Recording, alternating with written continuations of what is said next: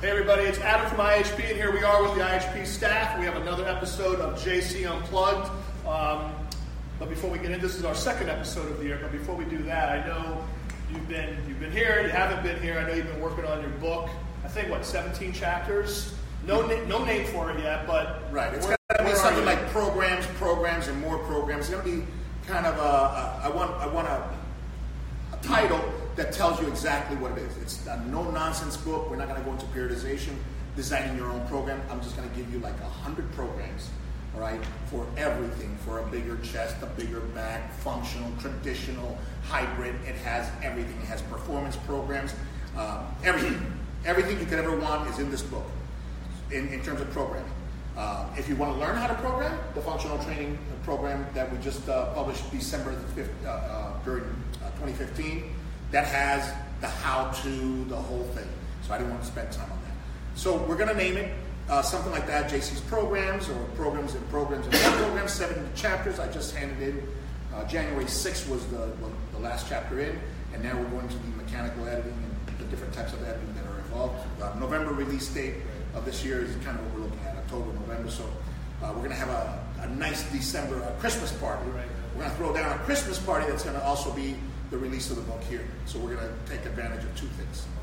So imagining the book is called Programs, and More Programs. And more programs. El Fuego. Programs, El Fuego. So we're going to go right into our questions now. But the first question I'm going to ask, because it was in here, we were just talking to the staff.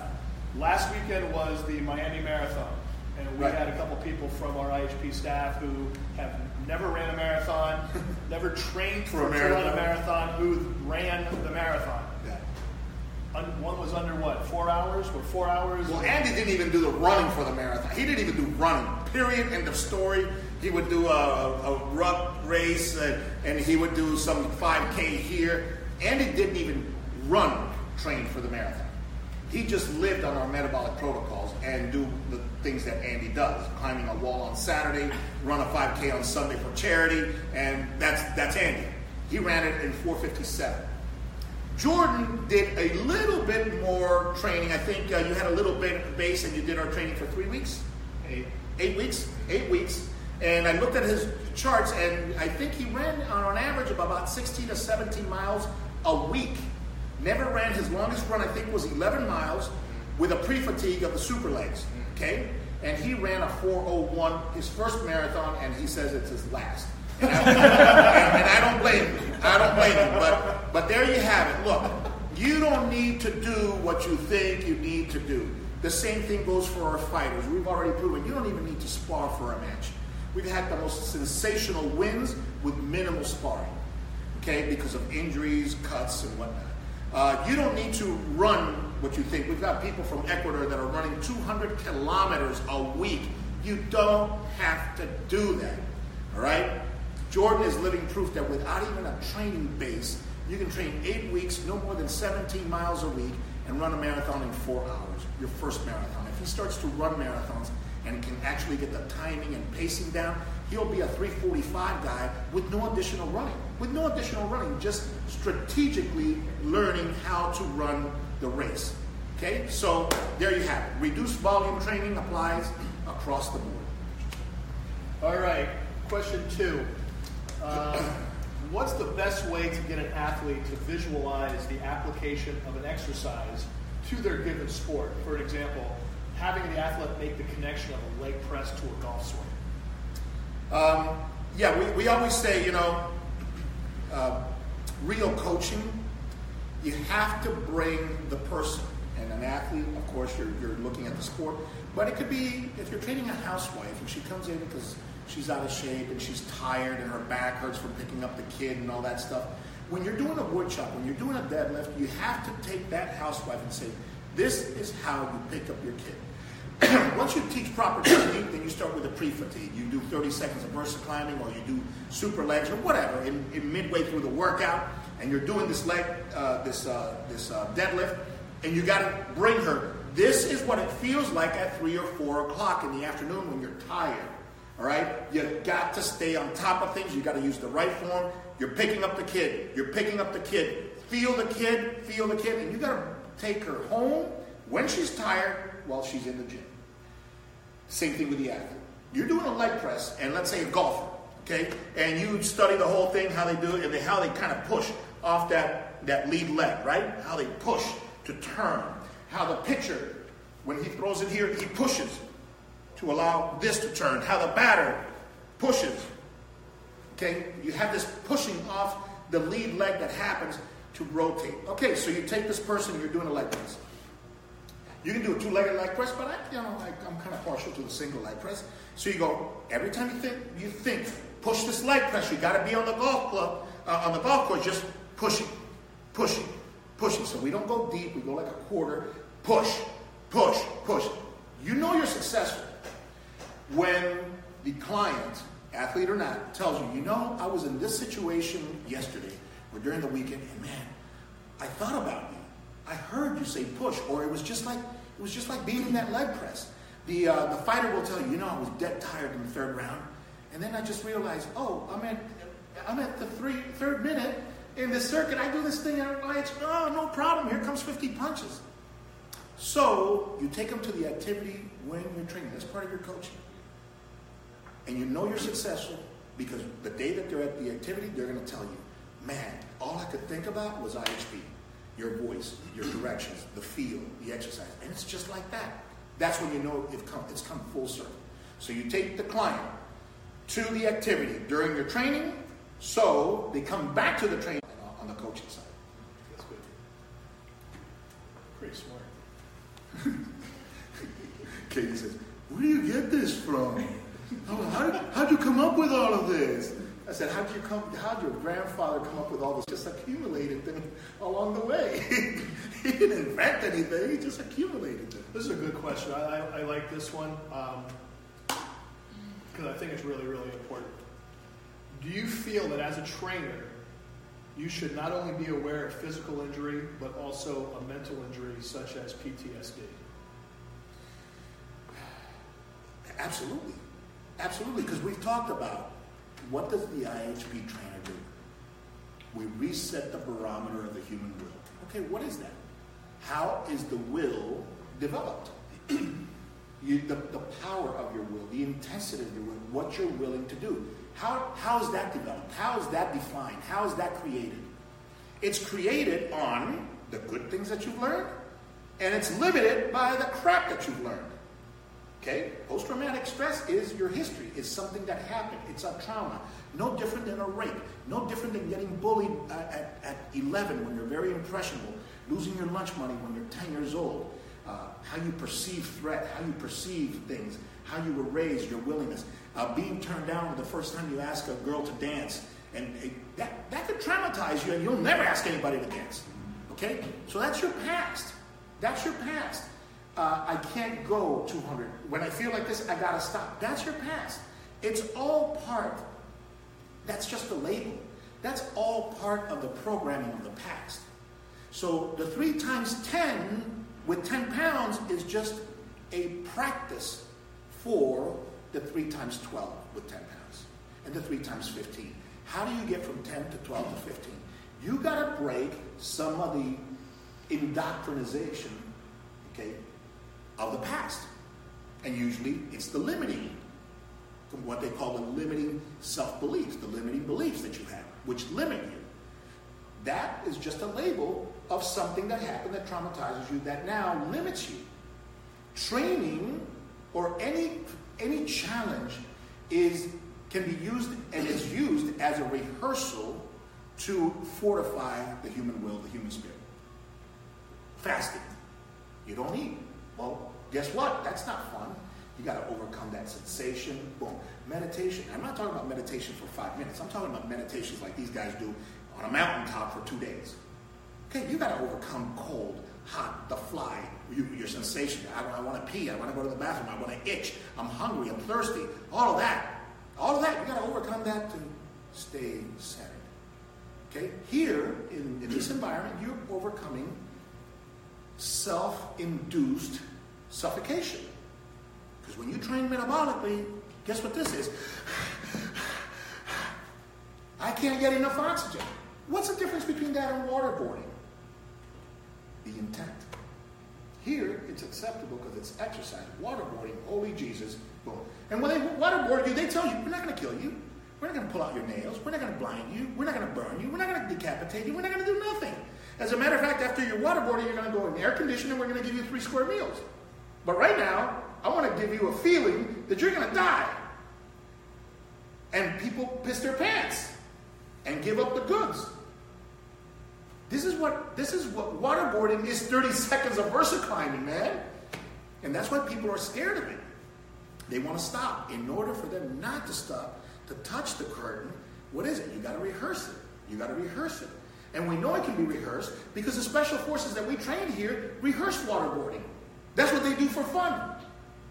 3 of us, we got nothing to do. Hey, let's practice waterboarding. Okay, your turn. Blah, blah, blah, blah. They come up cursing. You, all right, it's Chris's turn. Let's go. And after a while, it's like, okay, it's just a matter of passing out. They're going to revive me. It's not nothing. So I swallow a little bit of water, pass out, feel like crap, and then it's his turn. So if they're captured and that's done on them, no biggie. For most people, that's terrifying.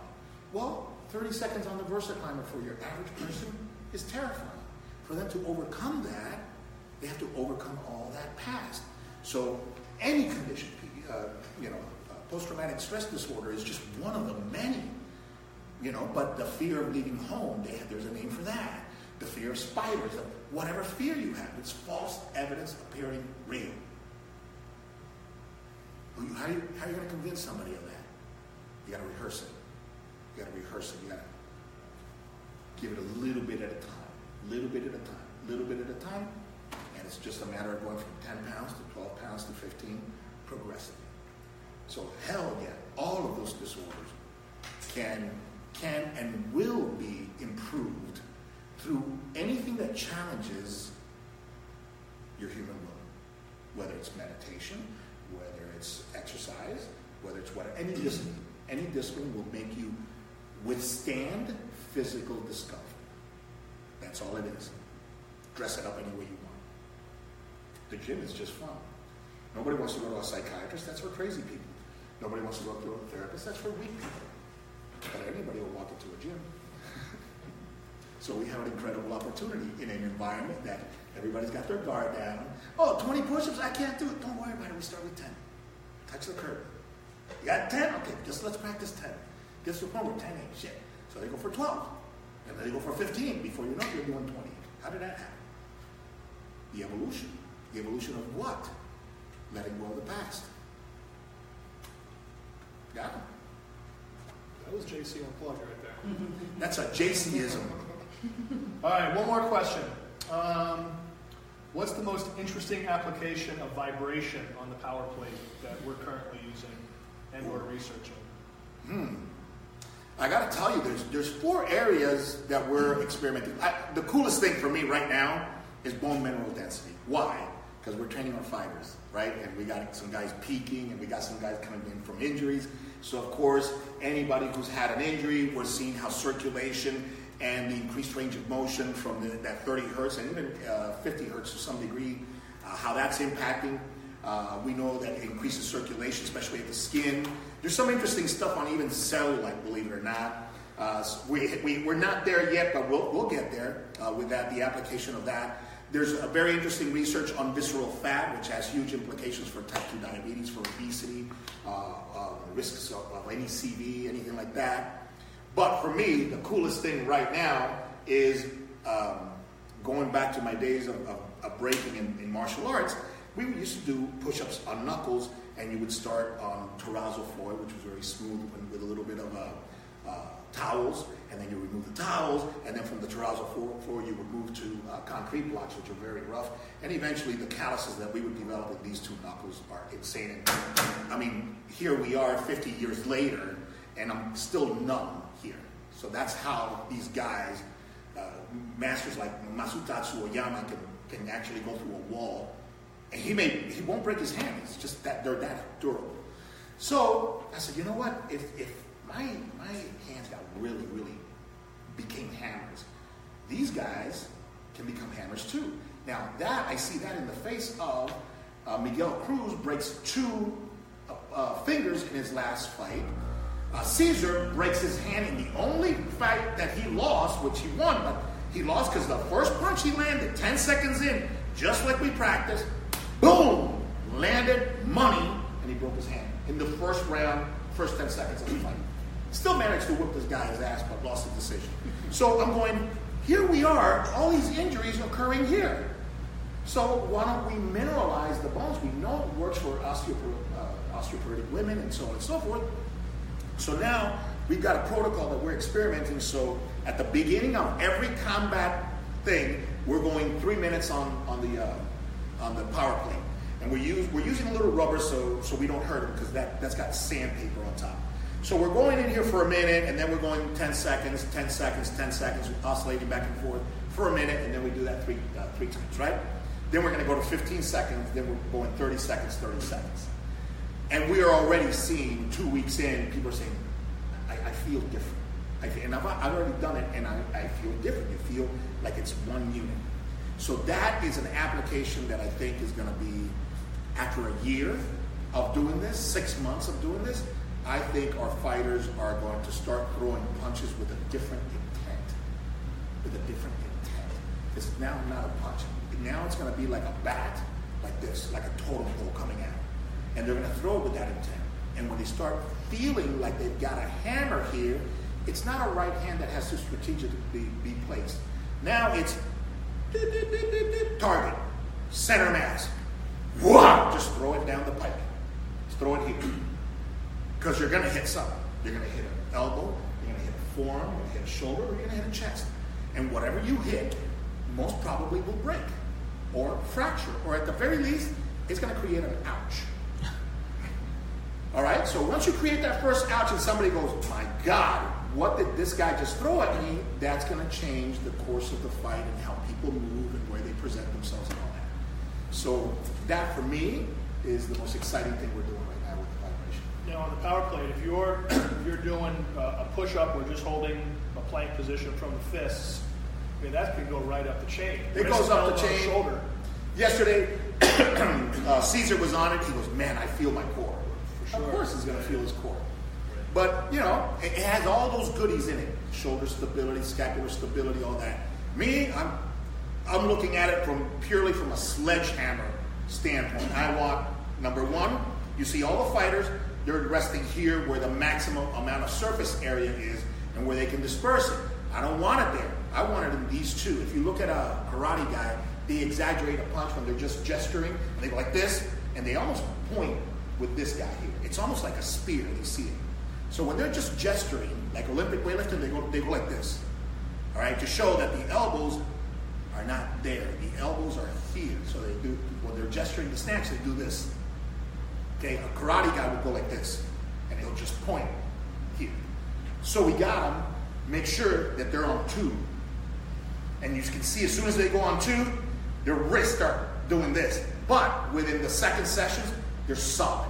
They're solid. The first time, every single person, I think, just about has done this one time. I saw Gilbert do it. I think Caesar kind of jiggled a little bit, and it happened to me, so I know. So that's very exciting, just to be able to align it and just create a lot of disruption and remineralization at the bone. I think there's going to be implications there that we can't even think of. I see some other applications for baseball. Yeah, applications. We know that at 50 hertz it increases circulation. Like I said, cellulite, visceral fat, bone mineral density, of course the power and the flexibility. That's awesome. Now we're experimenting since Caesar just had his stitches removed here. It increases circulation. Just put a towel, so there's no skin on sandpaper thing. Put a towel and just let him rest at 50 hertz. Give him 3 sets of 30. It's not going to hurt. And we know it increases circulation. Maybe that'll expedite the healing of that local area. Good stuff. All right, that's it. We'll see you guys in a couple of weeks with some more JC Unplugged. Take care.